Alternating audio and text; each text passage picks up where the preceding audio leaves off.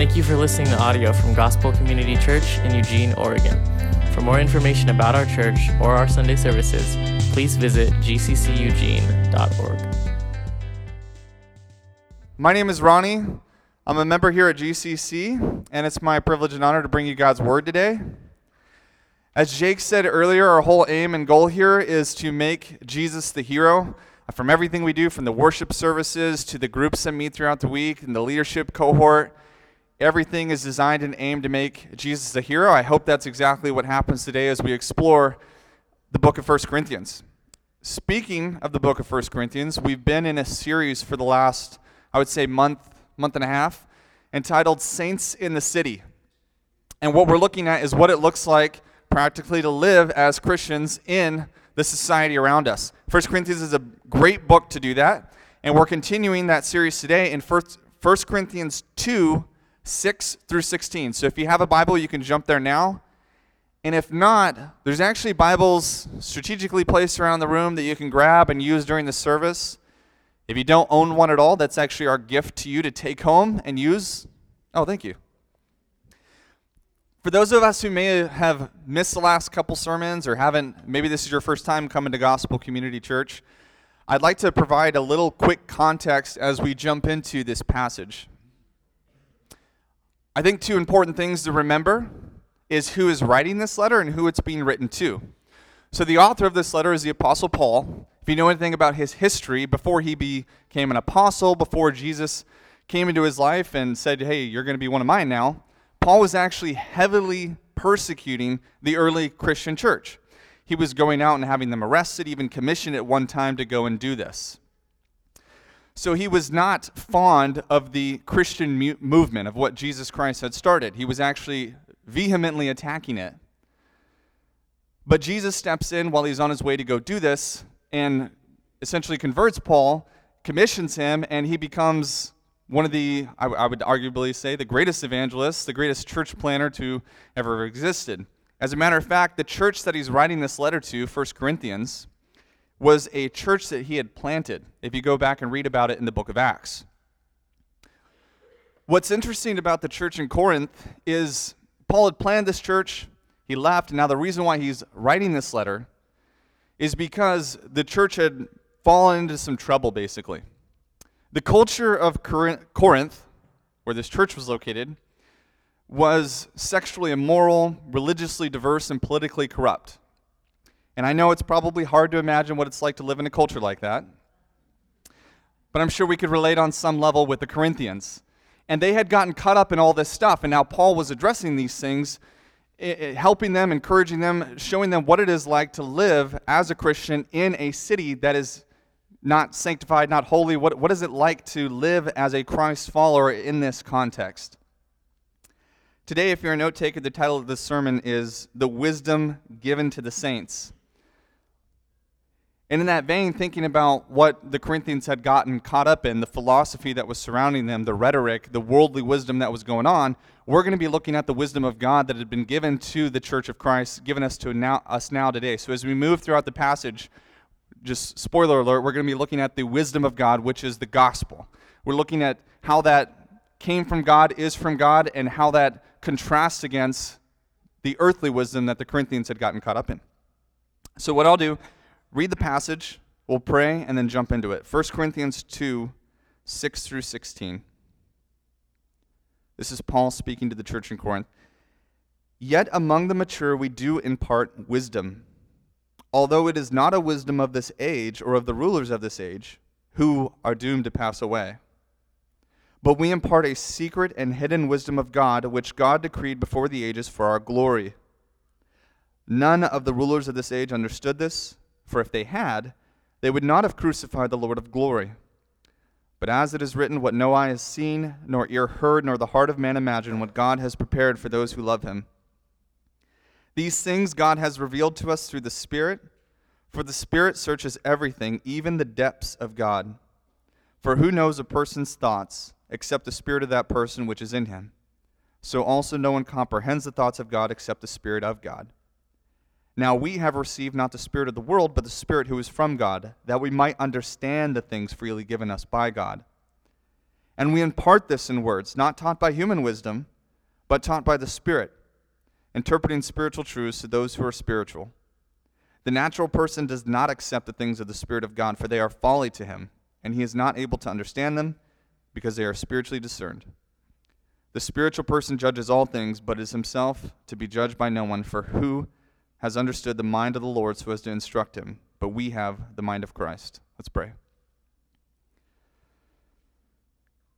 Heavenly Father, thank you for condescending, coming down, and giving us your wisdom, your understanding, so that we could know the way to salvation, so that we could understand your plan for humanity, your plan in bringing yourself glory. I pray that this would be the wisdom with which we build our lives off of. We pray that this wisdom would not just be knowledge that affects our minds and our thinking, but that it would influence the way we live, that it would transform all of our life. We thank you for this time and this space to come and meet and explore these truths that you've given us in Scripture. And we thank you and pray this in Jesus' name. Amen.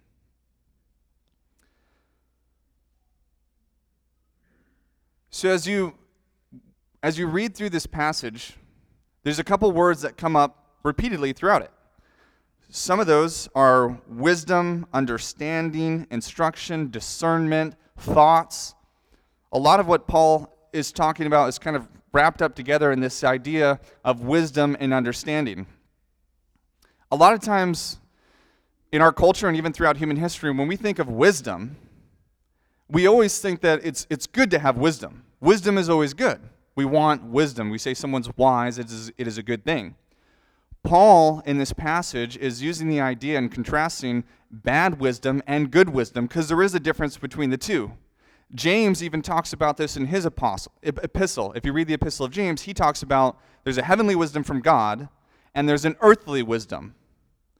And I thought it would be fun and funny to show some examples of what exactly earthly wisdom looks like. So if you wouldn't mind flipping the slide, I have some examples here of some bad wisdom, but is celebrated throughout the earth as good. So this is John Stuart Mill. Does anybody know who this is? Okay, that's fine. He had a lot of bad ideas. This was one of them. He said, liberty consists in doing what one desires. There's two things wrong with this.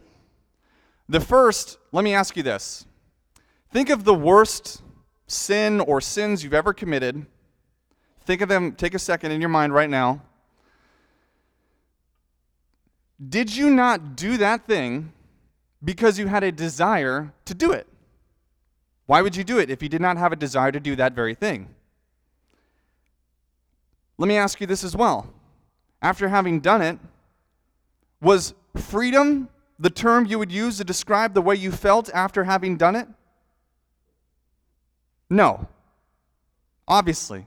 And Jesus says just as much in John 8:34, that whoever commits sin is a slave to sin. We don't feel freedom when we just go around fulfilling all of our desires. There is no real sense in which liberty comes from just doing whatever you want all the time, for fulfilling every little desire and getting pulled into every little thing your heart desires. There's no freedom there. Go to the next one. Socrates. Everybody's a little more familiar with him. Said, all that I know is that I know nothing. Well, then how does he know that? Just poetic nonsense. And this, I didn't Google bad philosophy. This is what the earth considers good philosophy. If you go to the next one, Friedrich Nietzsche, famous atheist philosopher, there are no eternal facts as there are no absolute truths. Is that absolutely true? I don't know what he would say. A nonsense statement, but hailed as earthly wisdom. And we can make fun of these guys. They lived a long time ago. Nobody in academics says anything so ridiculous nowadays.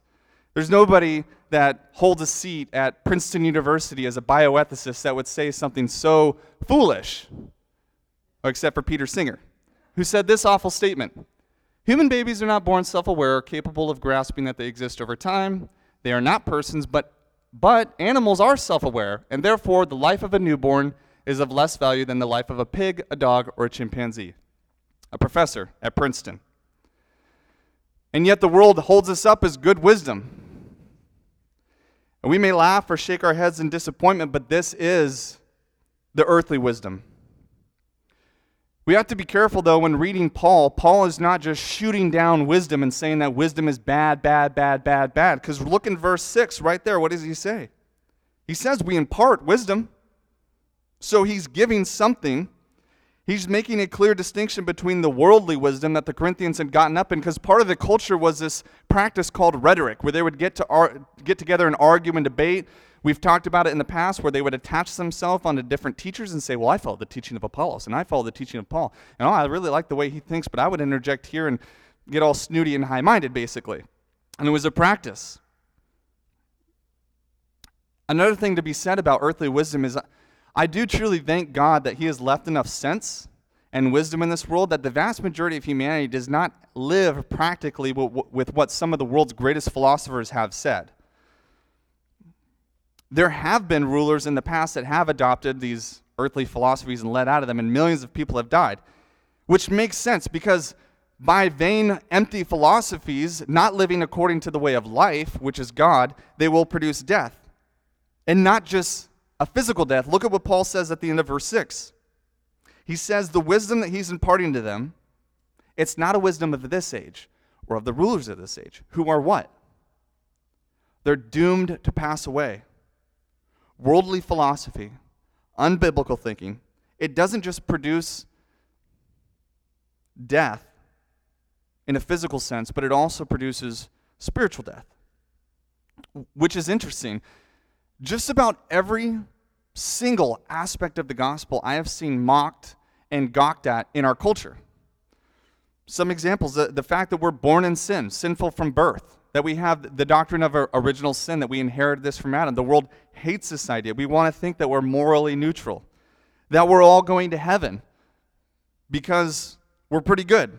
We compare ourselves to our friends and stuff like that. Most people think that they're going to heaven because they lead a pretty good life. Well, I know I'm better than this person. I know that I'm better than this coworker, or I'm better than this other friend that I have.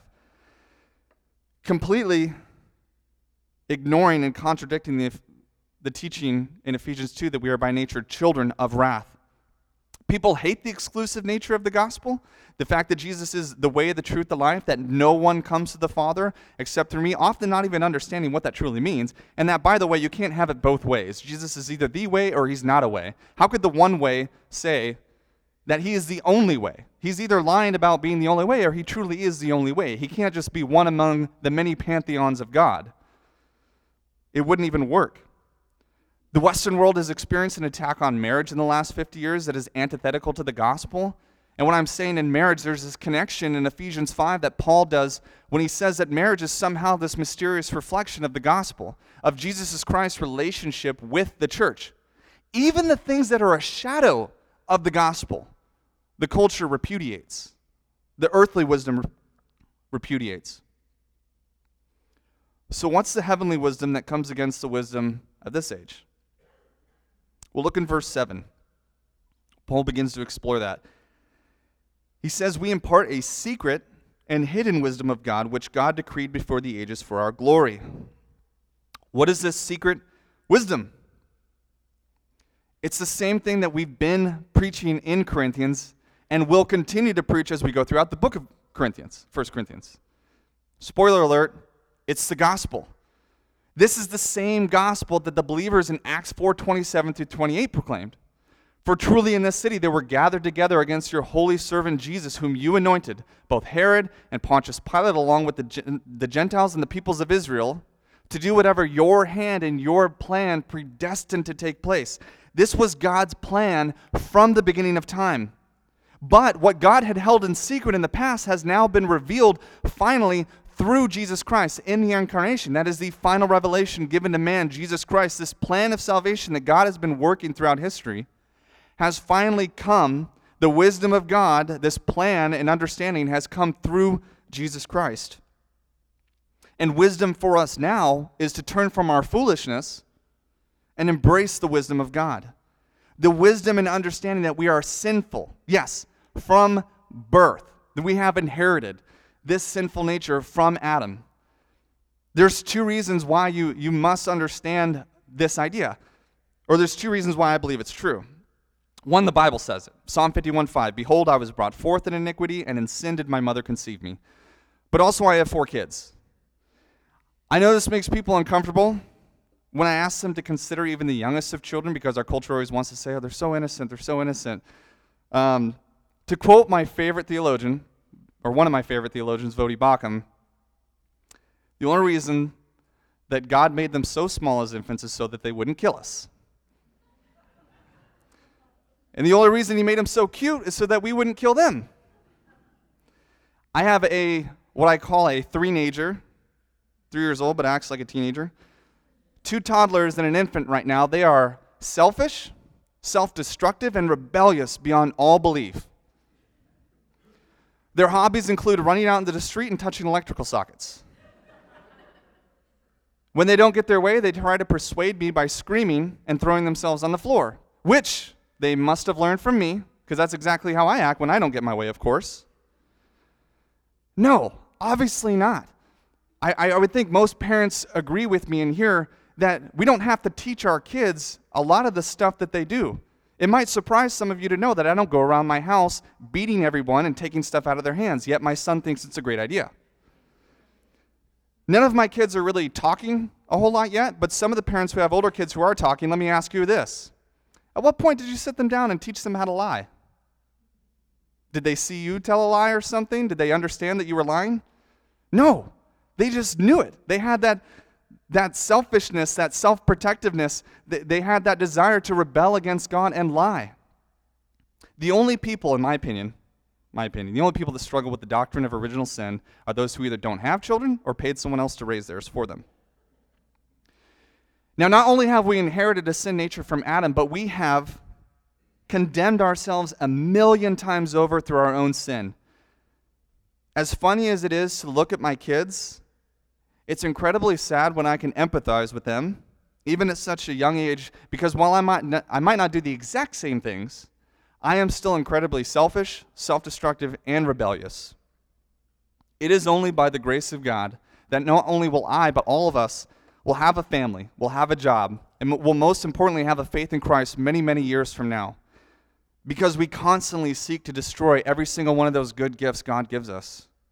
We don't read our Bibles, we don't pray, so we don't communion with God. We get angry with our kids, we selfishly argue with our spouses, we cut corners at work and give half of our time and attention, we steal from our employers. There's something wrong in every single one of us that we want to see all the good gifts that God has given us thrown off to the side so that we can sit there and rummage through garbage. The beautiful thing in the wisdom of God, though, is that He loved us so much.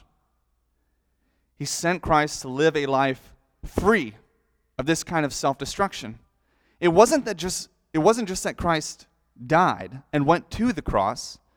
He did die for you, but He also lived a perfect life so that we could have life.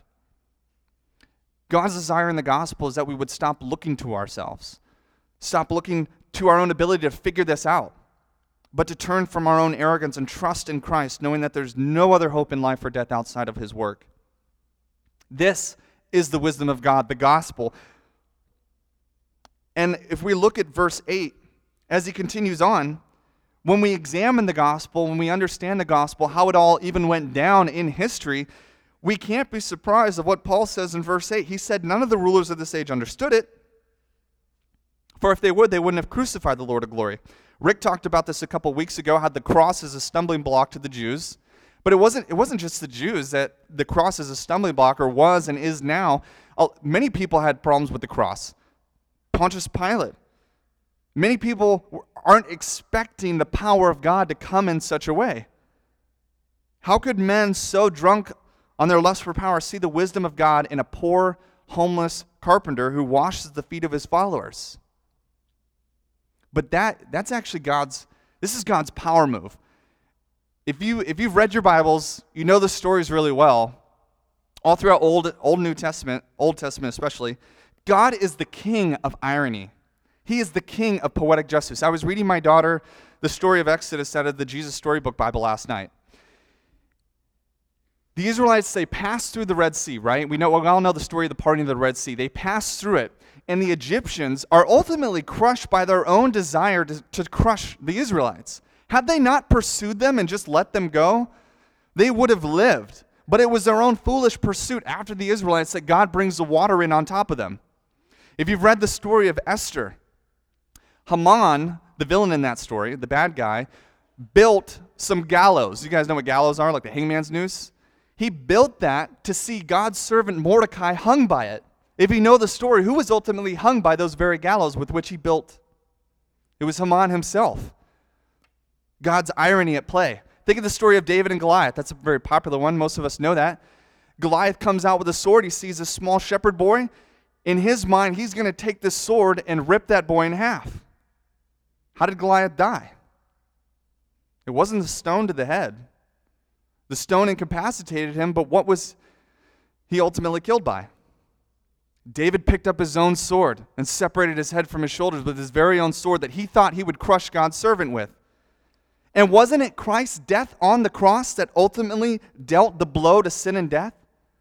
This is how God works. In all these different ways, he brings himself glory in the unexpected. And we love this stuff in movies and cultures and entertainment, by the way. We love the unexpected. And God is an amazing storyteller, bringing himself glory in all these ways. And this should humble us and bring a great sense of fear to ourselves and to those outside of Christ. Jesus said that those who don't acknowledge him before the world will not be acknowledged before the Father. And there is something weighty to that. And we don't want to find ourselves on the wrong end of God's poetic justice. Paul goes on to talk about the gospel more in this passage. In verse 9, he quotes from Isaiah, "But as it is written, what no eye has seen, nor ear heard, nor the heart of man imagined, what God has prepared for those who love him." Read by itself and pulled out of the rest of the context of the verse, a lot of people think this has to do with heaven. And it could be true of future promises, absolutely, but here specifically, if you look at the first part of verse 10, Paul is using the past tense, these things, and then the present, God has revealed, and speaking about this, what no eye has seen nor ear heard. The things that had not been revealed yet are now revealed through Jesus Christ. He's talking about the gospel here in this quote from Isaiah, saying that this prophecy that would talk about all the stuff that was coming forward has now found its fulfillment, revealed to all of us in Jesus. As we continue in verse 10, Paul again explores how God is receiving all the glory in what he's done. Remember that these things, it refers to the gospel, prophesied by Isaiah, revealed to us by God. How are we humbled in this? Well, look at what verse 10 says. None of us came to believe in the gospel and accept these spiritual truths in any kind of natural way. It wasn't our own understanding, our own pursuit. We weren't on some kind of spiritual journey. But what does it say? These things God has revealed to us through the Spirit. Again, God is the one getting the glory. Paul explores this argument in verse 11. He uses the word "for," indicating the beginning of our argument for the preceding clause. How does he know that these truths came from an external source and not an internal one? Because in the same way you can't read my mind, I can't read yours. If we would know anything about what God is doing, about his wisdom that he's talking about here again, it would require some kind of condescension on his part. Us trying to understand God and his wisdom would be like an ant trying to understand my 401k. There has to be something that fundamentally changes about the nature of that creature for them to understand. So this is God's active pursuit of his people in revealing this hidden wisdom in the gospel. All of it has been grace. He's graced us with the mind of Christ. This is not something to be earned on human efforts. It's not something that can be pursued. Read Romans 1. And now this wisdom that he's given to us is something that we go forth and proclaim. This is part of the saints in society portion of it. Paul says we cast down lofty arguments with the foundation of this wisdom that God has given us. We talked in the song, we were even singing how we will build our lives on this firm foundation. Jesus talks about the foundation, the man who built his house on the rock, the one who built his house on the sand. So we're building our lives on this foundation, we're proclaiming it. In verse 13, he says, and we, talking about the church, everyone, imparting this wisdom, not taught by human wisdom, in verse 13, but taught by the Spirit, interpreting spiritual truths to those who are spiritual. The natural person does not accept the things of God, for they are folly or foolishness to him. They're not able to understand them because they are spiritually discerned. Again, Paul's talking about how this had to have been a grace on God's part in interacting with humanity, in revealing the gospel and sending Jesus with his teachings and the gospel. This had to happen in the way that it did. What's funny about verse 14, some of you may resonate with this, but this may just be anecdotally from my own experiences. But I think verse 14 makes a lot of sense in when I've communicated the gospel to people. For one, for some reason, the vast majority of our culture believes that Christianity is all about being good and getting to heaven. Almost universally. Anytime I ask somebody, but the very first question I always ask is, what do you think about Christianity, the Christian story? Would you mind telling me what you think it is? I almost always get, it's about being good, and if you're good enough, you get to heaven. Where did that come from? For some reason, even when I've communicated the gospel, it is almost like a glitch in the matrix happens sometimes, where it either completely goes over their head, or they miss it and try to bring in another argument. They want to say the next thing. It is the weirdest and most bizarre thing that ever happens. That so much of the culture, this is foundational to Christianity, the gospel, the nature of our salvation, that it is not in our good works. It's not our own obedience that gets us into heaven. I don't know where that comes from, but it's so prevalent. Because that is a natural way of thinking, is it not? That's how we go throughout life.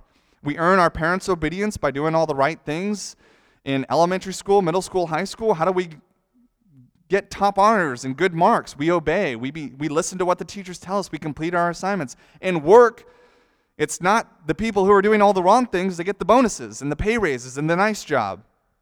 This is a natural way of the world of thinking that we would have to strive for some kind of obedience, so we can't be surprised there. What I would say is listen to the gospel one last time before we close. Let's explore this one last time, the wisdom of God in the gospel. All have sinned. All have fallen short of the glory of God. That's Romans 3:23. Every breath we draw is a gift not owed to us, but given to us for God. Think about your life for a second. What could you have done prior to existence to have earned your existence? Nothing. You didn't exist. That was a grace of God. The fact that you live right now, whatever good gift you have in your life, these are all gifts that God has given us, and yet we continue in rebellion against him. You would think that in a random chance universe that there would at least be a couple people sprinkled here that would have obeyed at least the 10 commandments. At least those 10. I get there are other commands in Scripture, but at least the 10. Nobody in a random chance universe. What is there, over 6 billion people alive today? Think of how many people have existed throughout human history, and nobody has ever at least not broken the 10? There has to be something said about our nature there. And God is perfectly holy and perfectly just. Part of that perfect justice is that he will punish sin. I've used the example before of there's a passage in the Chronicles of Narnia from C.S. Lewis, but that one's kind of dated. Use a little more modern one, I guess. And hopefully this will relate and resonate this idea. Our sin to God is not like garlic to a vampire. God isn't hissing and curling back from our sin, afraid of it. It's more like this. I'll give you an analogy. Hopefully most of you have seen Avengers: Infinity War. If not, I will paint this well enough to where you understand what I'm talking about, I promise. In the movie, there are good guys and there are bad guys, relatively speaking. There are good guys and there are bad guys. My favorite in that movie, at least Infinity War, would be Thor. Because, in my opinion, calm down, I think he's the strongest. He's the most powerful. Once he gets the weapon towards the end in the final fight scene where there's all these good guys clashing against these bad guys, he comes in with his final weapon. In that moment, the music changes. It's like a completely new scene change. He comes in and he starts wreaking havoc on all the bad guys. Here's the thing. In that story, Thor is the good guy. Not only is he good, he's extremely powerful. The aliens in that scene, the bad guys, are bad. Now, I get it. They're bad. But what happens if they come into Thor's presence? Well, he's good, right? Nothing bad should happen to them because he's a good guy. Absolutely not. They're on the wrong side. As a matter of fact, if I was an alien in that battle, I would want to be as far away from Thor as possible, because within 5 seconds of him being on that battlefield, he strikes 50 of them with lightning or something like that. It's absolutely crazy. That is a better analogy of our sin before God. It is not that he curls back and withdraws from our sin. It is that he is good and he is powerful, and we are the enemies of God through our sin. It is dangerous. God is not safe. While he's good, he is not safe to step into his presence full of sin. We need some kind of covering. We need some form of reconciliation so that we can step back into his presence to have communion with him again.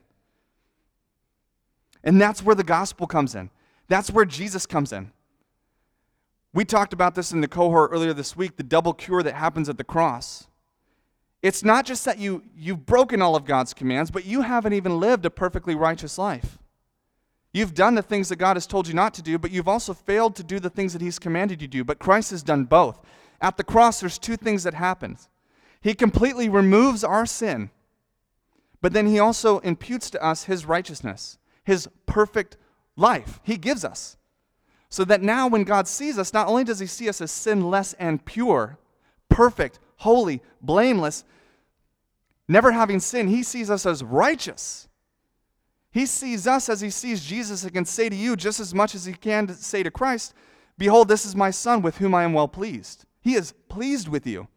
God doesn't not like you anymore. Or it's not that God doesn't like you or not love you. He does like you. He loves you. You have the perfect covering of Christ on your behalf. That is what takes place at the cross. This is the wisdom of God.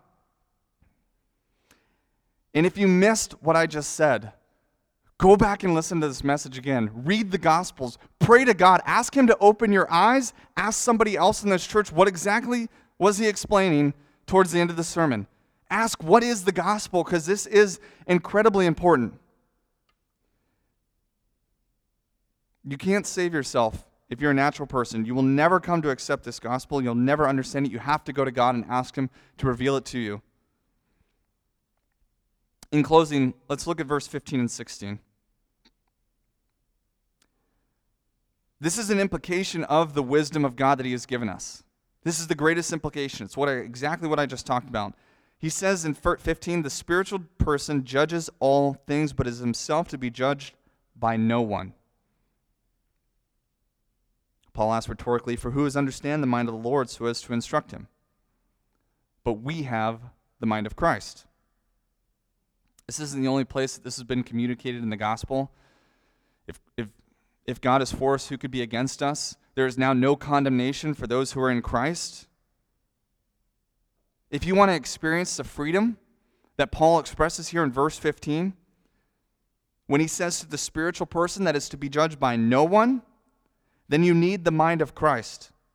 Turn away from the foolishness of this world, the foolish thinking of this world, and accept the things of God, and you will pass through the judgment not only of this world, but of the judgment of God, and instead come into his grace. And if you pass under the judgment of God and you come into his grace, what else does it matter what the world thinks of you? They can't condemn you. How could they? If God doesn't condemn you, he gets the final say ultimately. Amen? Let's pray.